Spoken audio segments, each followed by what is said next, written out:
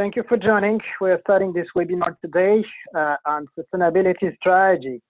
This webinar is held by xapa.org, Advise, Invest, Advocate. Before getting into the actual content, just a few online meeting instructions to ensure good and smooth participation of everyone.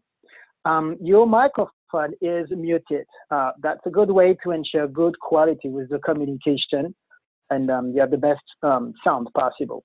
We also encourage you to connect through the chat system if you want to ask a question or actively contribute. You just need to flag and raise your hand. This is something we are monitoring all along the webinar, so feel free to just use the virtual hand that is provided to your attention.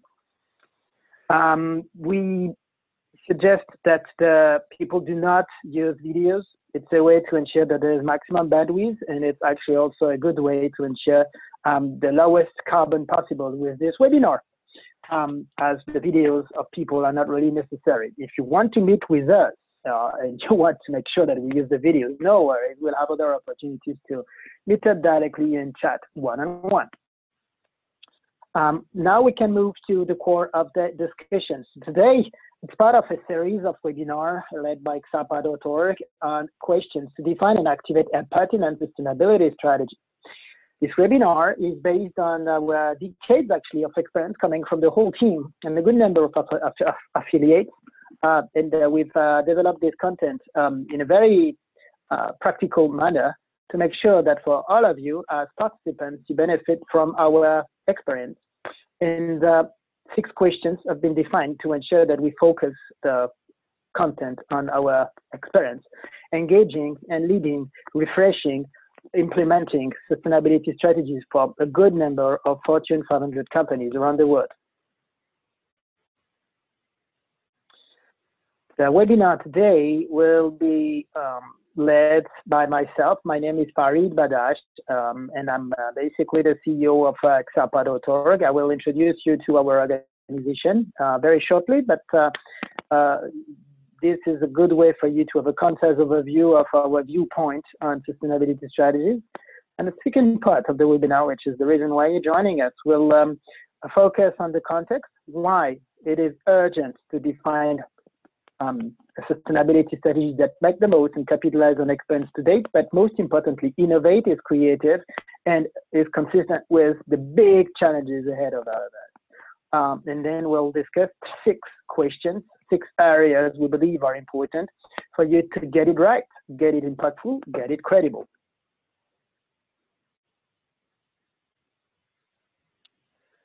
So, introducing xapa.org. We are a mission-driven organization. That's actually why whenever you want to connect with us on the website, it's on the xapa.org you can find us.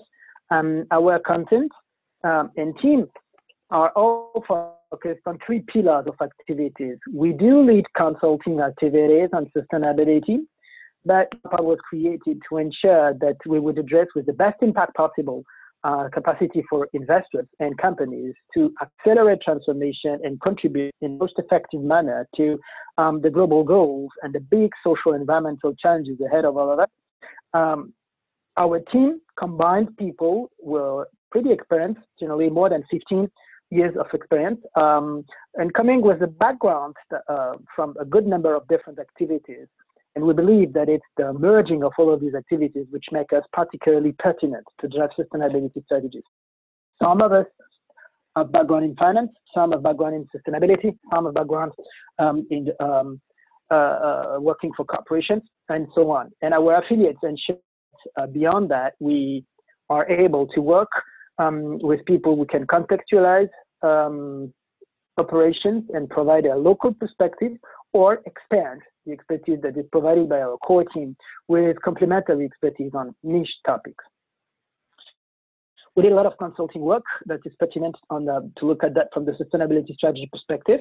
We lead materiality work, business strategy, we review risk and due diligence, and we implement and deploy and refresh programs that ensure that companies and investors can deploy pertinent strategies with good KPIs and good capacity to measure impact and report back on impact provided to an ecosystem of stakeholders, being investors, clients, and employees.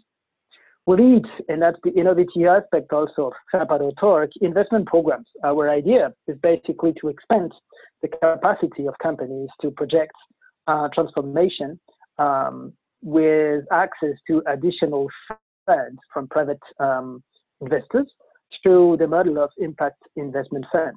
I'll make a very brief overview of what we do in that space, but long story short, the idea is basically that if companies are really willing to transform, they need to have access to resources, and with impact investment solutions, we believe that there are ways for companies working with their peers, with their suppliers, can have collaborative solutions to expand significantly the resources that they can activate to accelerate transformations. Last, we're a XAPA.org organization, and as a mission-driven organization, we advocate. And we deliver a lot of our insights through blog articles, briefing papers, and reports. And across the presentation we shared with all of you today, we'll make sure to share some of those insights. And they are all accessible for free in an open source manner on our website, notably in our publication section at XAPA.org. We work with a network of 150 plus partnering experts based across the world, as I mentioned, and our clients, those who are actively working with us as we speak, are Global 500 and they're worldwide. Some are quoted in Europe and some are quoted in Northern America. This is a brief overview of our sustainability consulting services. And I need to flag that this presentation is recorded and will be uploaded on our website, meaning that I walk through those slides fairly quickly, but you can, of course, get back to those, download the presentation, share with colleagues and other people as you want, just after the presentation will be made in 53 minutes from now. This is a brief overview of our advocacy activities.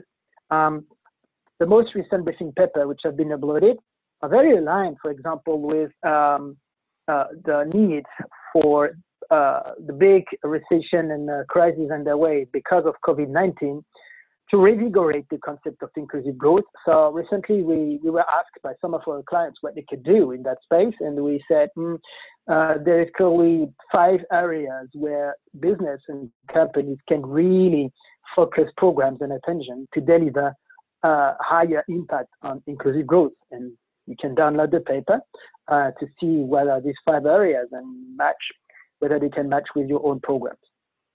We also are pretty active on human rights, and we deliver a lot of insights and briefing paper documents on that space, whether talking about investments or taking that from the perspective of supply chains, among other things. And so our intent is basically that building on the expertise provided by our team and affiliates, we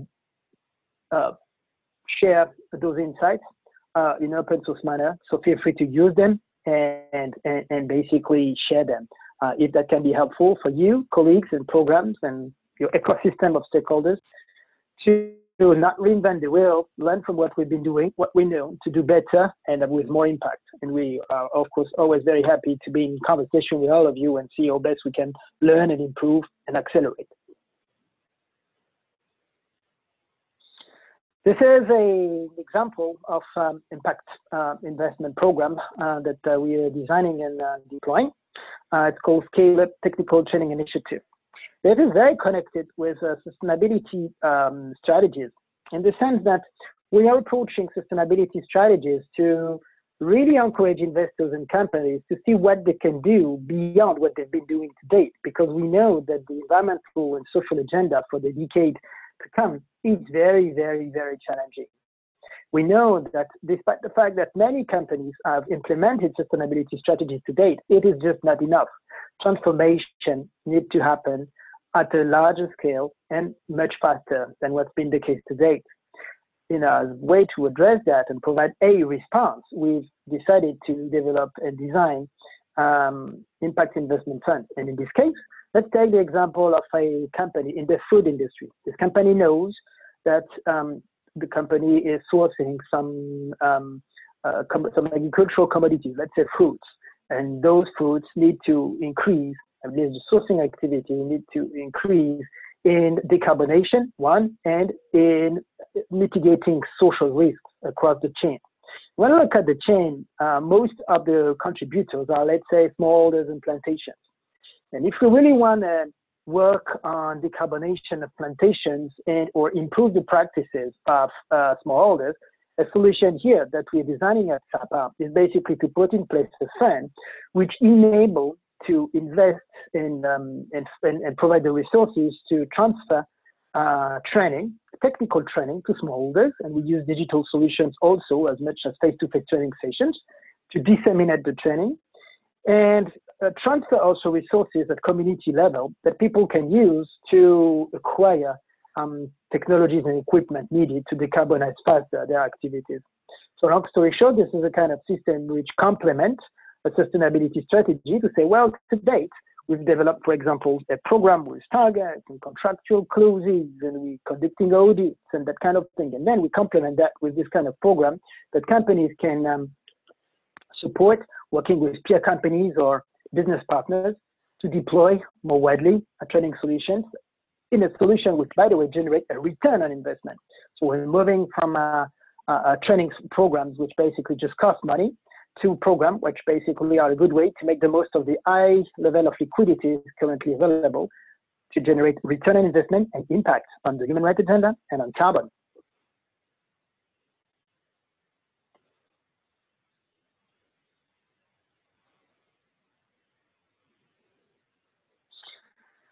So what's at stake today when we are talking about how to refresh or design a new sustainability strategy?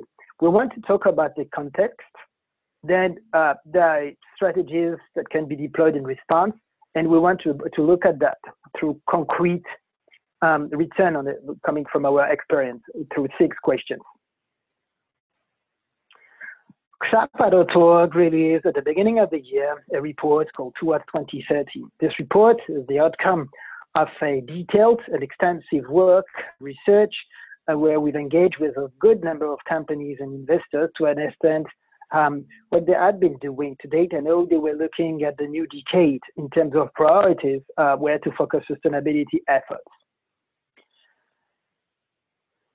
With this report, we've identified 6 sustainability priorities for the years to come. And these 6 priorities, of course, might depend on the industry or the geography we're talking about. But long story short, whether we're talking about some of your customers, your business partners, or some of the countries where you're headquartered and the regulations are trending, these 6 topics are really on top of the agenda of most, if not every, organization we had a chance to engage in this research program. Decarbonization, water, deforestation, risk mitigation, circularity, social inequalities, and the broader human rights agenda, which can include, for example, labor conditions, working conditions across supply chain.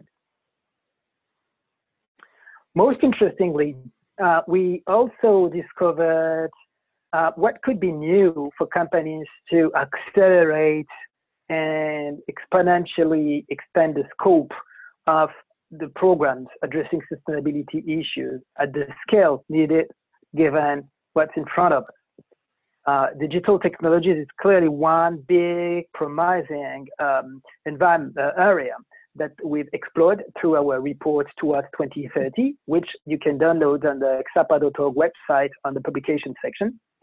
And at the end of the day, we've identified multiple technologies, and most importantly, we've explored how these technologies could be particularly powerful to advance the sustainability agenda when they were combined together. For example, Internet of Things and blockchain together, or AI and 5G together. We're far from candid when it comes to a lot of the ethical and or climate or energy related challenges generated by the development and deployment of such digital technologies, and that's clearly part of what we've addressed with Towards 2030 SAPA report.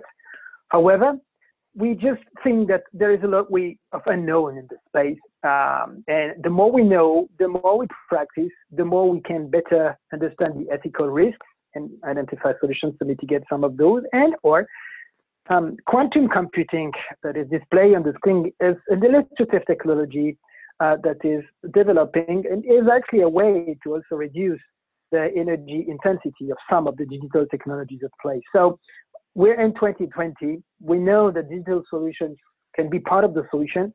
There are a lot of unknown, and we believe that the way these programs will be deployed between what we know today and what will be the case in 2025 will change dramatically.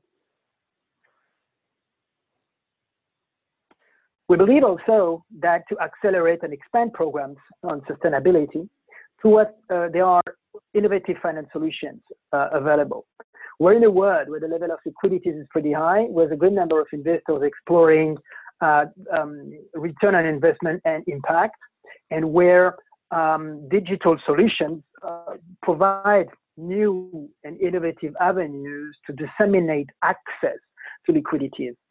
When we put all of these trends together, we believe that innovative finance can enable companies and investors to expand significantly the reach of their sustainability programs and the speed of acceleration and transformation that is needed to adapt to a world which needs to become more resilient and more inclusive.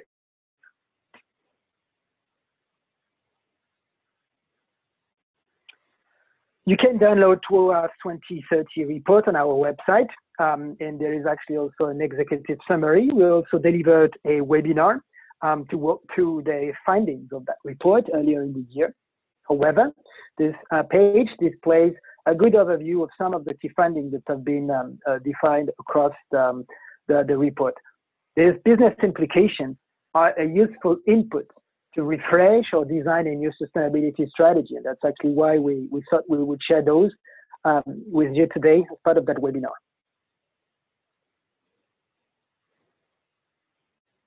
Moving on, of course, we are having this webinar together today in the midst of COVID-19 pandemic crisis. It is clear that this COVID-19 crisis is a very difficult moment for many people, a lot of people in the world, and for a lot of companies, some being even in survival mode as we speak. It is clear that for the year to come, a recession and business is going to be in very difficult times. However, we want to look at that also from a more positive note. And COVID-19 is interesting on multiple fronts. It opens up a fundamental debate on sustainability because COVID-19 we've worked ourselves a lot on pandemic programs as part of sustainability strategies across the past 20, 15-ish years. And COVID-19, like crises, have surfaced many times. And a lot of industries, for example, in the food industry or in the healthcare industries, have been perfectly aware that this kind of pandemic crisis could happen. However, despite the fact that it was pretty well documented, it's just that was too big. And at the end of the day, people thought that that would just not happen. The truth is we're in the middle of something which has happened. It's very big, with huge impacts, with a lot of unknowns. And we think that this is an interesting learning to explore the future and understand that for the future that is coming for business between 2020 and let's say 2025 or 2030, COVID-19 shows that the unknown can become and the abnormal can become the normal, and that for a lot that we know, we can better. There is a lot to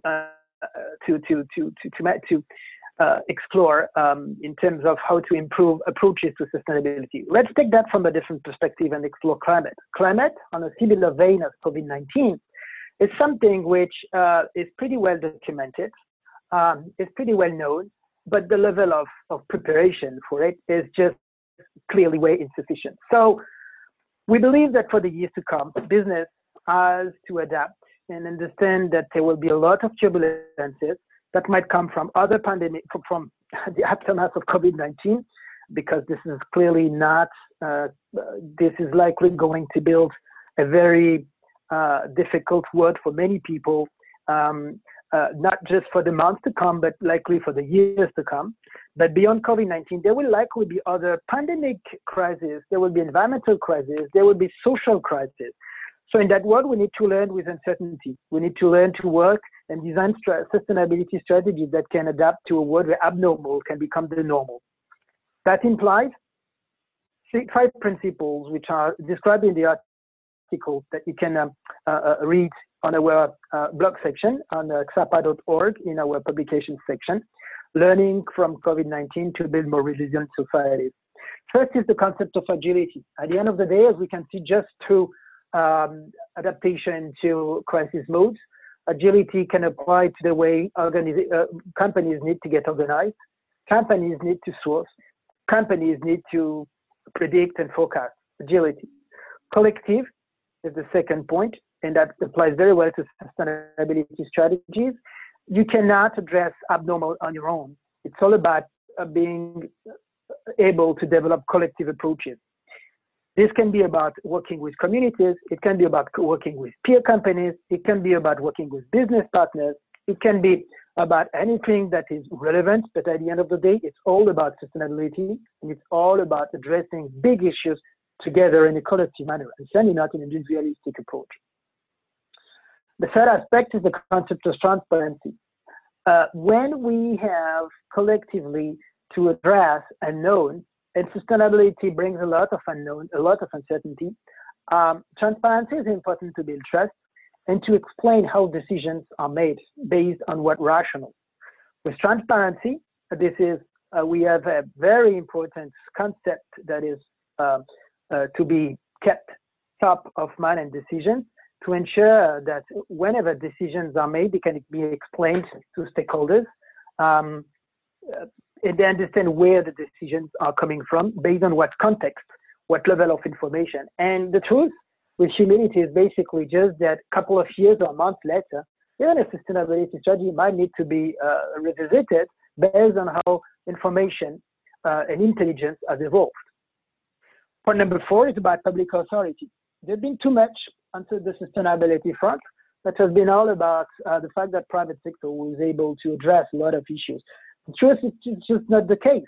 And if we talk about agility, collective approaches, and transparency, public authorities also have a role to play.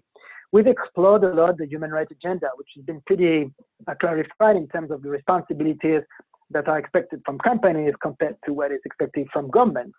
We can look at it also from a climate angle and the biodiversity angles, where at the end of the day, state and governments and authorities have a role to play. In a broader sense, building good sustainability strategies and make sure that they are credible and impactful is also about clarifying roles of what should come and should be the contribution of private sectors, whether corporations or investors, and what must be the role of authorities and governments by the end of the day. Last and not least, principle that we encourage to use and apply to design sustainability strategies and approach all of these topics is this idea that it's important to navigate conflicting injunctions. That means being able to make long-term decisions factoring short-term imperatives. Let me take an example that is coming from COVID-19 management. Companies might be in a survival mode as we speak. That means that basically you don't have money to pay employees. Fair enough. How to prepare for the future, though? There is no better solution than encouraging companies to make sure that the matter they are treating employees, dismissing employees, to navigate short-term survival mode is made based and driven by principles, values that will build credible approach when times will be better and employees will come back. And that there is a certain level of trust that we maintain between the company and its ecosystems of stakeholders. So how this fifth point is about making sure that short-term imperatives are based and built with good consideration of longer-term needs.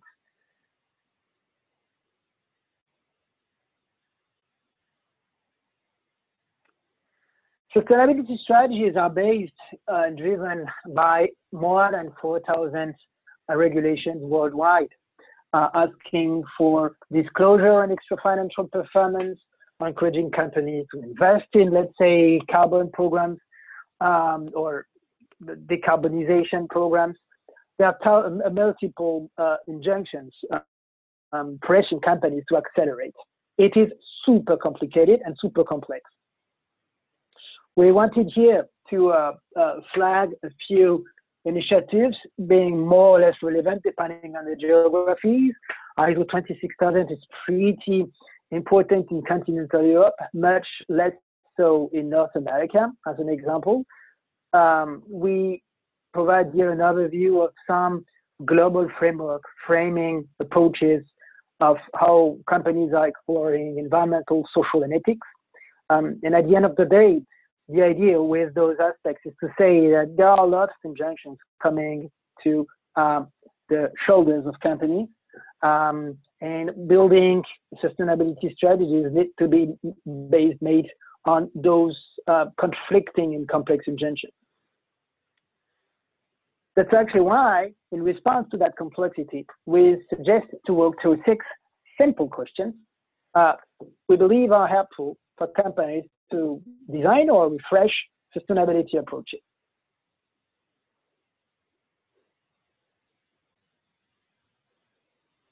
The point number 1 is to be very clear on priorities. And we say this because we know, and we worked on programs where companies had to face and address, they were coming with long lists of 50, 50, 100, 100, 200, 200 issues they thought they had to manage.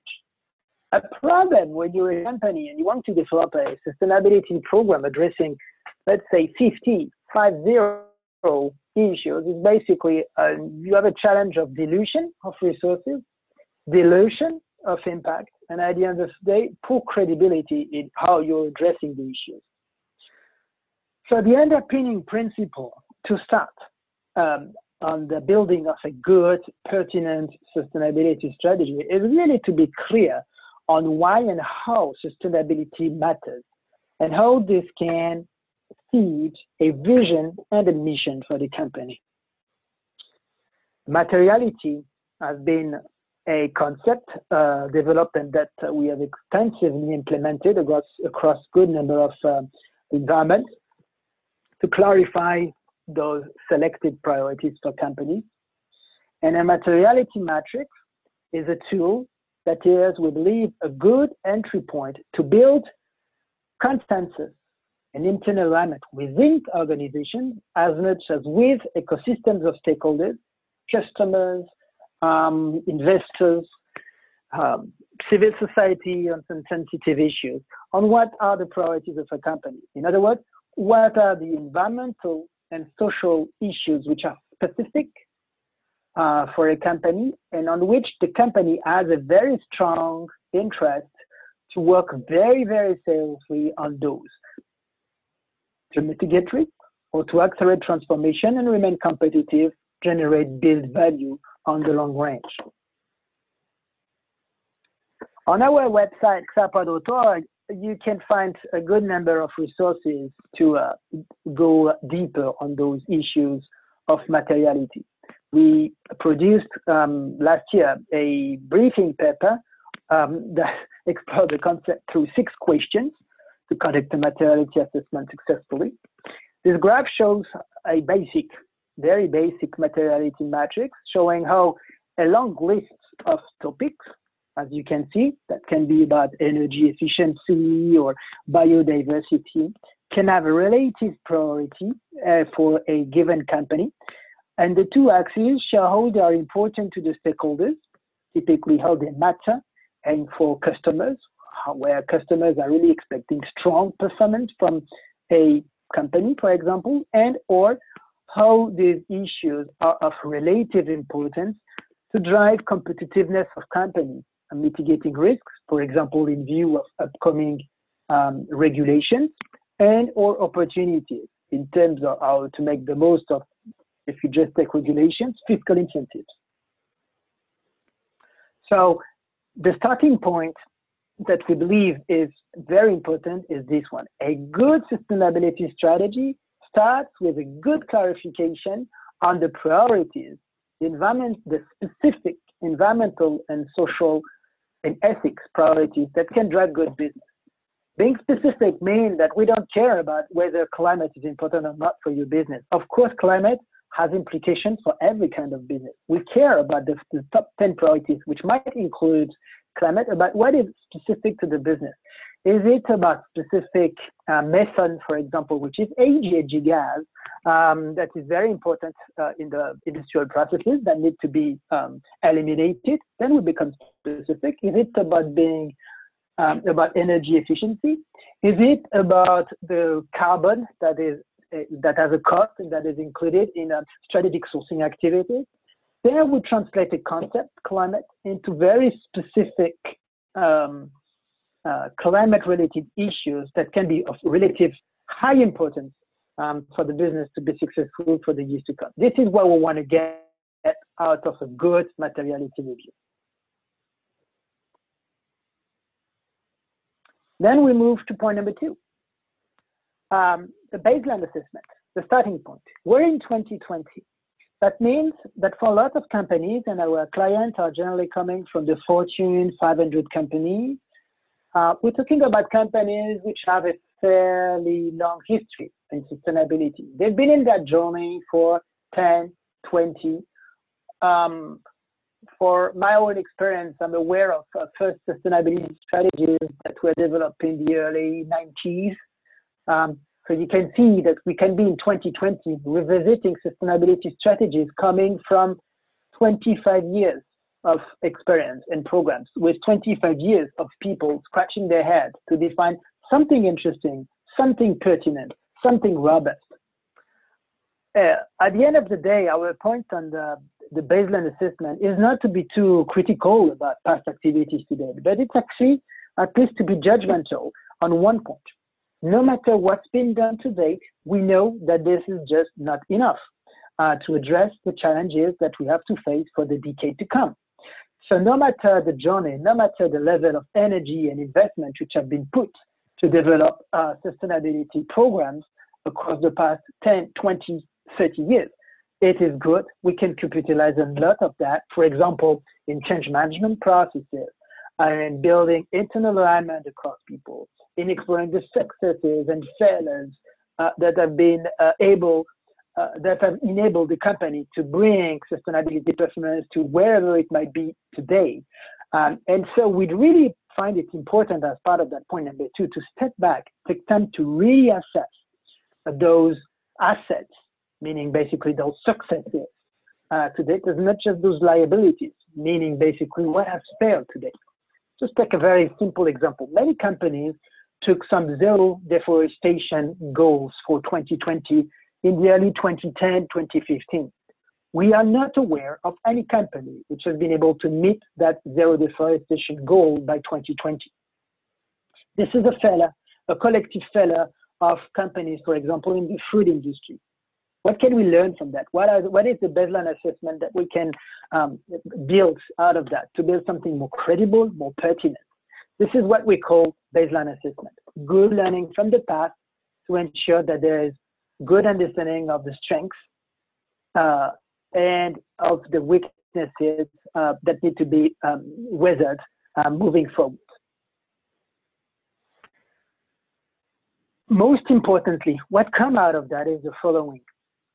Because we have a good materiality assessment and a good understanding of the environmental, social, and ethical priorities, because there is a good baseline assessment, we know the strengths, we've been successful to that. What has basically enabled the company to meet, to exceed performance in some sustainability areas to date, or to be a complete failure, is an excellent moment to explore resource allocation.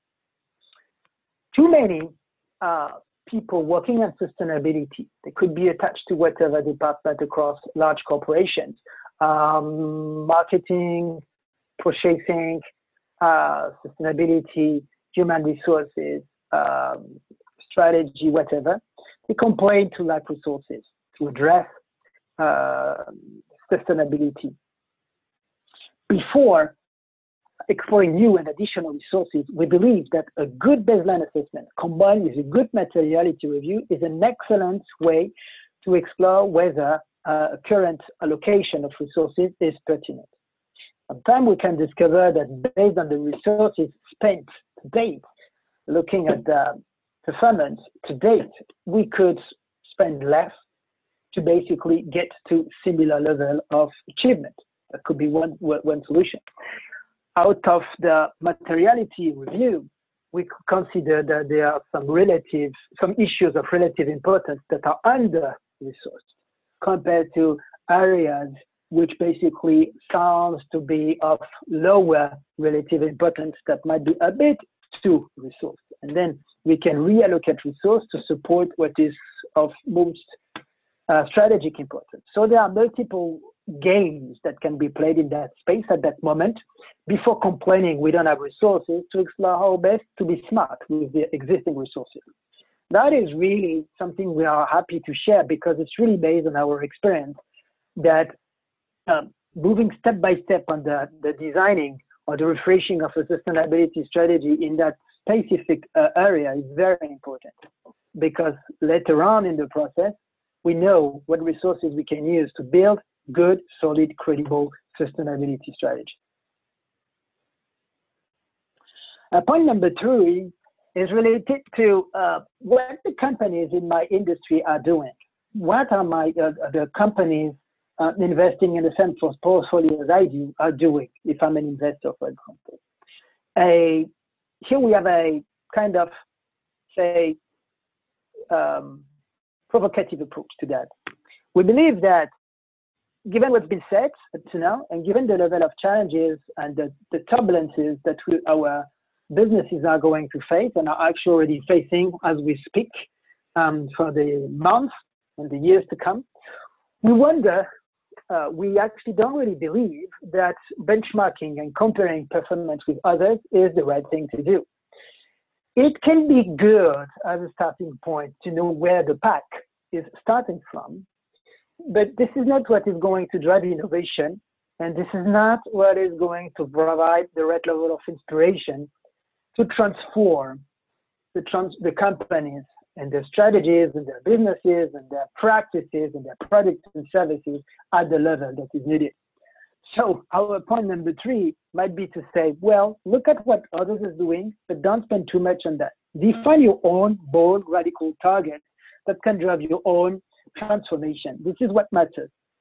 And then, of course, because this is need to be driven by rational, you can build scenarios and take a low profile scenario, which is all about staying in the pack of what peer companies are doing, and explore alternatives, more radical, transformative scenarios, which are all about exploring what you can do that is really different and transformative, and at what cost, what risk, and with what benefit.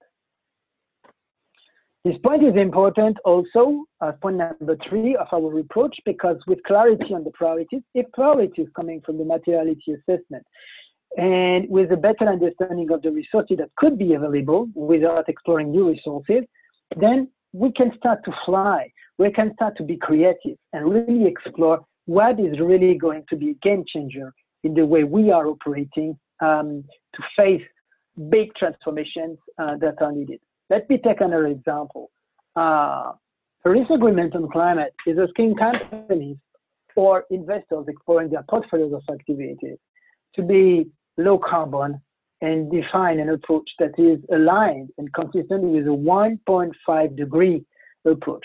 That is pretty radical, and that is calling for a very, very, very aggressive reduction of carbon exposure, whether we're talking about the portfolio of assets, whether we're talking about factories processing products, whether we're talking about sourcing activities, it's very aggressive. Here we say, if we benchmark with companies and peer companies, you don't get the inspiration you need. This is not because you are going to benchmark with companies that you're going to find the solutions needed to be as aggressive as what's needed to adapt and your business to a climate constraint world. And building on this example, we have the experience to have worked and designed, for example, climate strategies for companies back in 2010, 2015. And so we remember the time when, for example, a decade ago, the development of climate strategies It was driven by what we knew at that time, and building internal consensus across multiple functions within corporations was a process where we had to go through a lot of questions whether what we were trying to do was too ambitious, too bold, whether companies were able to transform. And the truth, and we've engaged with a good number of those programs very recently to revisit those past activities. It concluded that, and a lot is actually available as public information because it's disclosed across, for example, sustainability reports. We've concluded that on many fronts, back in 2010, many companies thought that they were ambitious in the way they were approaching climate. For example, some taking the pathway to reduce using a factor 4 their carbon emissions. And when we look at that in 2020, we can see that many have exceeded significantly the goals they defined for themselves for 2015 or 2020. That meant that they thought that that was the internal consensus, that they were pretty bold and pretty aggressive. But the truth is they've exceeded their goals. And we can look at that from the 2020 perspective and conclude also that they were not that bold at the end of the day because much more is needed. So we are sharing this experience right now because we think that this is an interesting learning to explore how to define bold and radical target in 2020, exploring 2025 or 2030. We could be in very similar situations with colleagues or departments within large corporations saying, hey, what you want to do is too aggressive. But learning from climate strategies back 10 years ago, no, it's actually wrong. It's actually a duty, a responsibility to be even more bold and radical building new sustainability strategies because past experience has proven that more was needed. Moving to point number 4, governance. This point is about the process of exploring priority topics, 1. And 2, it's about being able to also implement on the priority topics. And whether we're talking about what needs to be explored or what needs to be implemented, we are facing complexity. And this complexity can be assessed, explored exclusively if and only if it is driven by diversity, multi-viewpoints. What I mean by that, what we mean by that is basically that if people defining a sustainability strategy, one way or another, look the same, they have the same, let's say, corporate background or professional background, coming from the same geographies or whatever, it is way too limited to understand and decrypt the complexity that is at stake. So we strongly encourage to design sustainability strategies, first and foremostly, if we're talking about people from within a company, expanding as much as possible the perspectives across functions from the company, as much as across layers of responsibility. Employees have a lot to say about sustainability. It's not exclusively something that should come from top management. And externally, companies also have to explore the concepts from the environmental, social, and ethical concepts, which are of primary importance, with a large diversity of perspectives. Let's take, for example, a human rights agenda, and more precisely, topics like improving labor conditions of workers. The external perspective and expertise that might be interesting to bring to the table might be people coming with a development expertise, people who are very strong exploring the roots of poverty, for example, people coming with very strong expertise on gender. There are multiple perspectives that can enrich significantly the understanding of the complexity of some environmental, social, and ethical topics which are at stake. And then again, this point number 4 comes building on the 3 points made up to now. You cannot develop a strong and detailed diversity if you are focusing on too many topics. hence the importance of materiality. This needs to be resourced, hence the importance on resource allocation. And this needs to be activated with both objectives in terms of transformation. What's the point of a large diversity if it's all about just poor, limited, continuous improvement of what's been implemented up to now? So the whole value of diversity in the way we're using this term as we speak is all about being focused on the most strategic sustainability topics, and which need to be fed by a good, broad perspective to understand the multifaceted complexity of sustainability.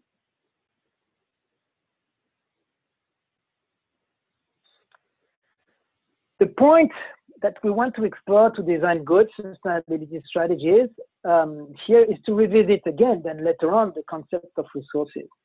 Earlier, as point number 3, we mentioned point number 2, sorry, we mentioned the importance of resource allocation, better reflecting priorities. That's a first step to explore how best to use and how smarter to be using resources available. And on this point number 5, where we want to explore ways to expand access to resources and be creative.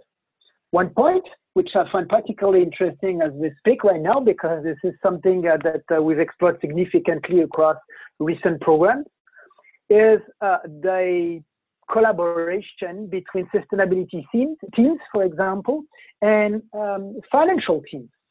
The CSO, Chief Sustainability Officer, and the CFO, Chief Finance Officer, can become really best friends exploring sustainability agenda, because sustainability can be a way for CFO to really save money, but also for the sustainability team to explore access to funds they didn't even think of. For example, when it comes to exploring climate impact and revisit decisions made in terms of industrial investments that can be made across corporations. Here we're talking about millions that can be relocated. So a tip, I would say here, engage and onboard CFO people across sustainability program discussions, and or explore CFO programs and try to bring an environmental, social, and ESG lens to help a CFO understand the extra financial perspective supporting her decisions. But beyond the relationship with CFOs, it's important to think out of the box. And back to the Towards 2030 report released by xapa.org in January this year, where we are exploring 13 innovative finance solutions, we think that companies can think in creative manners to explore ways to expand resources available to fund sustainability programs. I would just take 2 examples out of this graph that is displayed as we speak. One, impact investing. If you're a food company sourcing fruits from a given country, you can explore ways to include impact investors in a program that explore gender issues and access to better education, access to gender biased, non-biased products, for example. Some impact investment funds are interested in those solutions. So it can be a food company team up with impact funds and with people or organizations deploying solutions on the ground to expand basically the reach of your sustainability program and access to different resources. It takes time, but the scale and disruptive solutions can be of very, very interesting, with very, very interesting outcomes. Another example that we can see here is through digital vehicles. But for example, one thing is to think in terms of cash, and the other thing is to explore tokenization of currencies. been working on a program where we explore how to give carbon compensation value to communities, but they don't really have access to the cash, but they can use those credits that are tokenized to acquire insurance solutions or equipment solutions. So in that sense, we use or we explore solutions to use virtual money, I would say, to expand purchasing power and solutions provided to communities without necessarily using, let's say, real-world cash-based money. And with some communities, building trust and, of course, exploring that through pilots, that can be powerful solutions to expand, again, the sustainability reach and impact of multiple programs. These examples that I'm sharing require much longer and detailed discussion because it can have risks, ethical risks, compliance risks, the multiple aspects that need to be explored. But we're just sharing those examples to show that there are many ways to be creative to approach sustainability and access to resources at the level that is needed, again, to address 20 and project or forecast activities as they should look like in 2025 in terms of impact on the sustainability agenda. Last aspect for discussion today, we're in a world where I would pause here and say, let's say that you've defined a sustainability strategy with good understanding of your priorities, bold, radical targets, embarking or onboarding the whole organization to transformation by 2025, 2030, driven by good creative approaches to access the resources needed. This is all great, but is this going to build trust and ensure that this is credible for investors, customers, employees? Not so sure.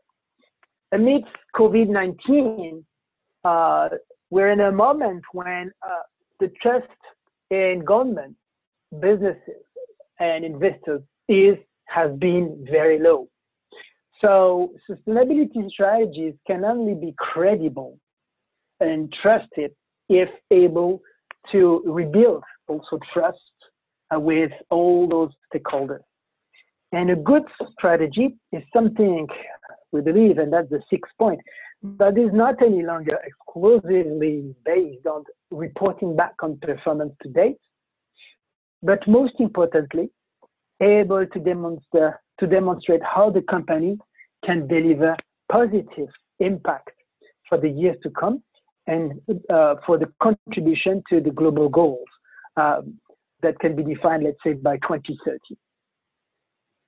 This implies, and I want you to look particularly at the graph of the display on the screen here, that instead of looking at historical data, you are able to define a sustainability strategy and develop solutions to forecast and explore how you envision to have impacts on priority goals for the years to come.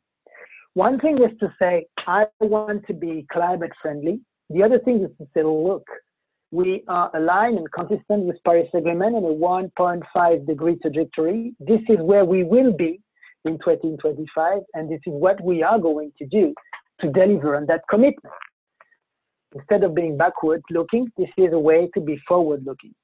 This is a completely new approach that is pretty disruptive in the way ESG reporting has worked up to now, but we believe that this is something that increasingly can be built using big data, for example, that can provide some predictive information. And we have strategic partners we work with in data science to help design such programs at scrapa.org.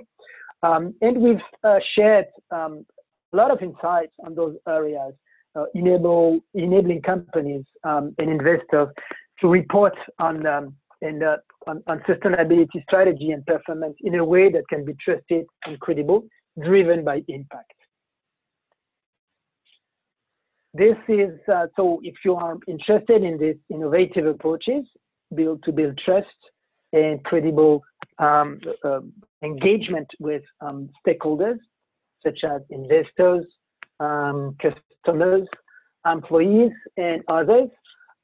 You can, of course, walk through our website, on our publication section, where we've outlined here just a few briefing papers, which we believe can be helpful to be downloaded. And our blog article section provides also a couple of articles we believe and insight coming from our team, which we believe can be interesting to share. We're getting to the end of our webinar for today. We are very delighted to have had you with us.